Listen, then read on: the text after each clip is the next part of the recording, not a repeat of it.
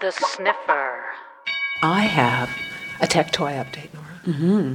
I was curious to see what was happening at CES 2009, and lo and behold, you know how we were talking about projection technology, and we've been continually talking about more and more projection technology. And this that little mini projector. Yeah, the Pico. Well, now Samsung has gotten together with Pico, and what they've done is that they have created a cell phone now that acts as a projector. Mm-hmm. So you could have, let's suppose you were doing a business meeting.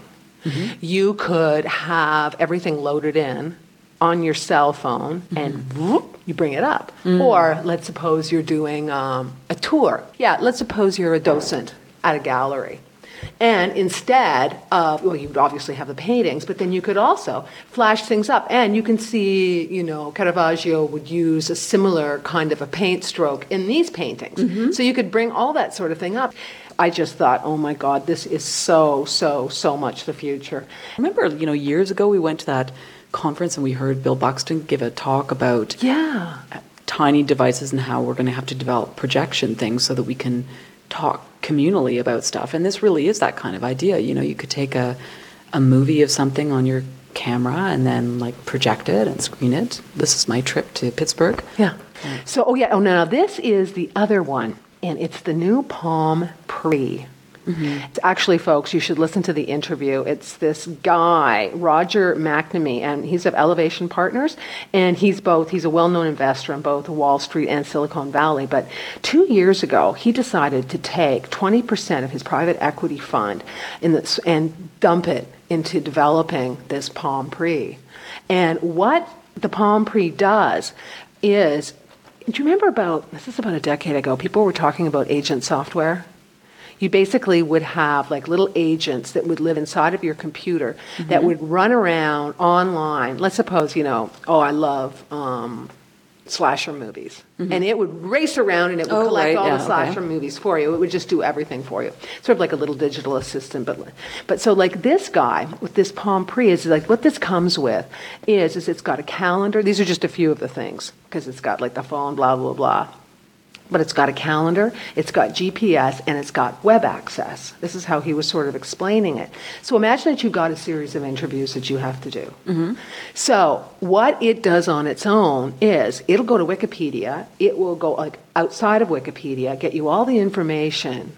It would go ahead and just do it. All the reviews have been great. And since apparently there wasn't a whole lot of great stuff, the guy who did a report, he's a CBC.ca reporter who did a hit for us on Spark about it, was raving about it as well. And, we were talking about how funny it was that, the Palm wholly also ran from the 90s, right? Suddenly they've come sort of roaring back with this thing that everybody's raving about. Yes. So if you guys have played at all, are we finished? No, you have something else.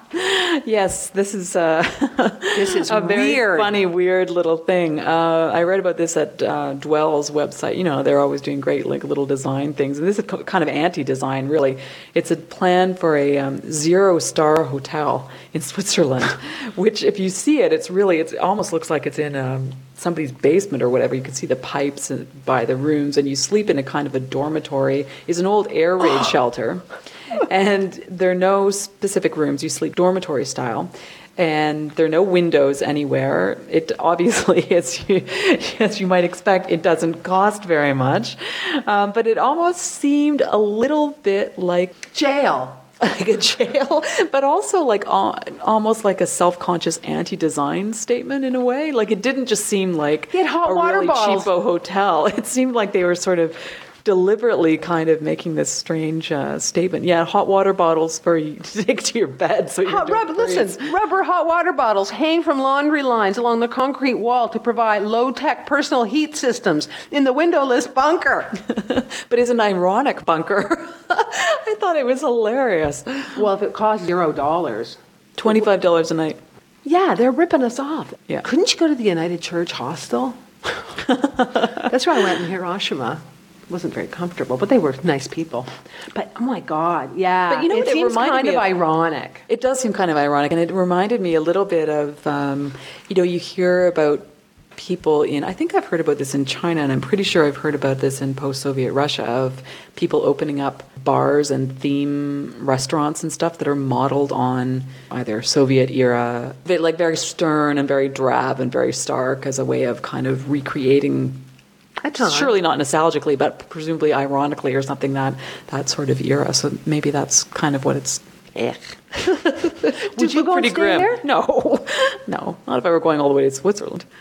No, it's like, I think if you were 25, like maybe in traveling around, but just sort of like, okay, hostel living. Mm-hmm. But yeah, when I saw the hot water bars. Scary, Nora, scary. And it's windowless, so you can't jump out the window. That's right, exactly. Did We they can imagine give having you a any complete blankets? anxiety attack. Oh, I I hope excel so. at those. I could teach anxiety attacks in the airless bunker. No walls between beds, a shared bath, and limited hot water. What do you folks think about this? Come to the blog and let us know. For links to these stories and more, thesniffer.net. Bye. Oh, yeah, and also if you know anything about the Palm Pre. Oh, yeah. have any If anyone thoughts has at all? seen it, I would love to talk to you. Okay, bye. Bye.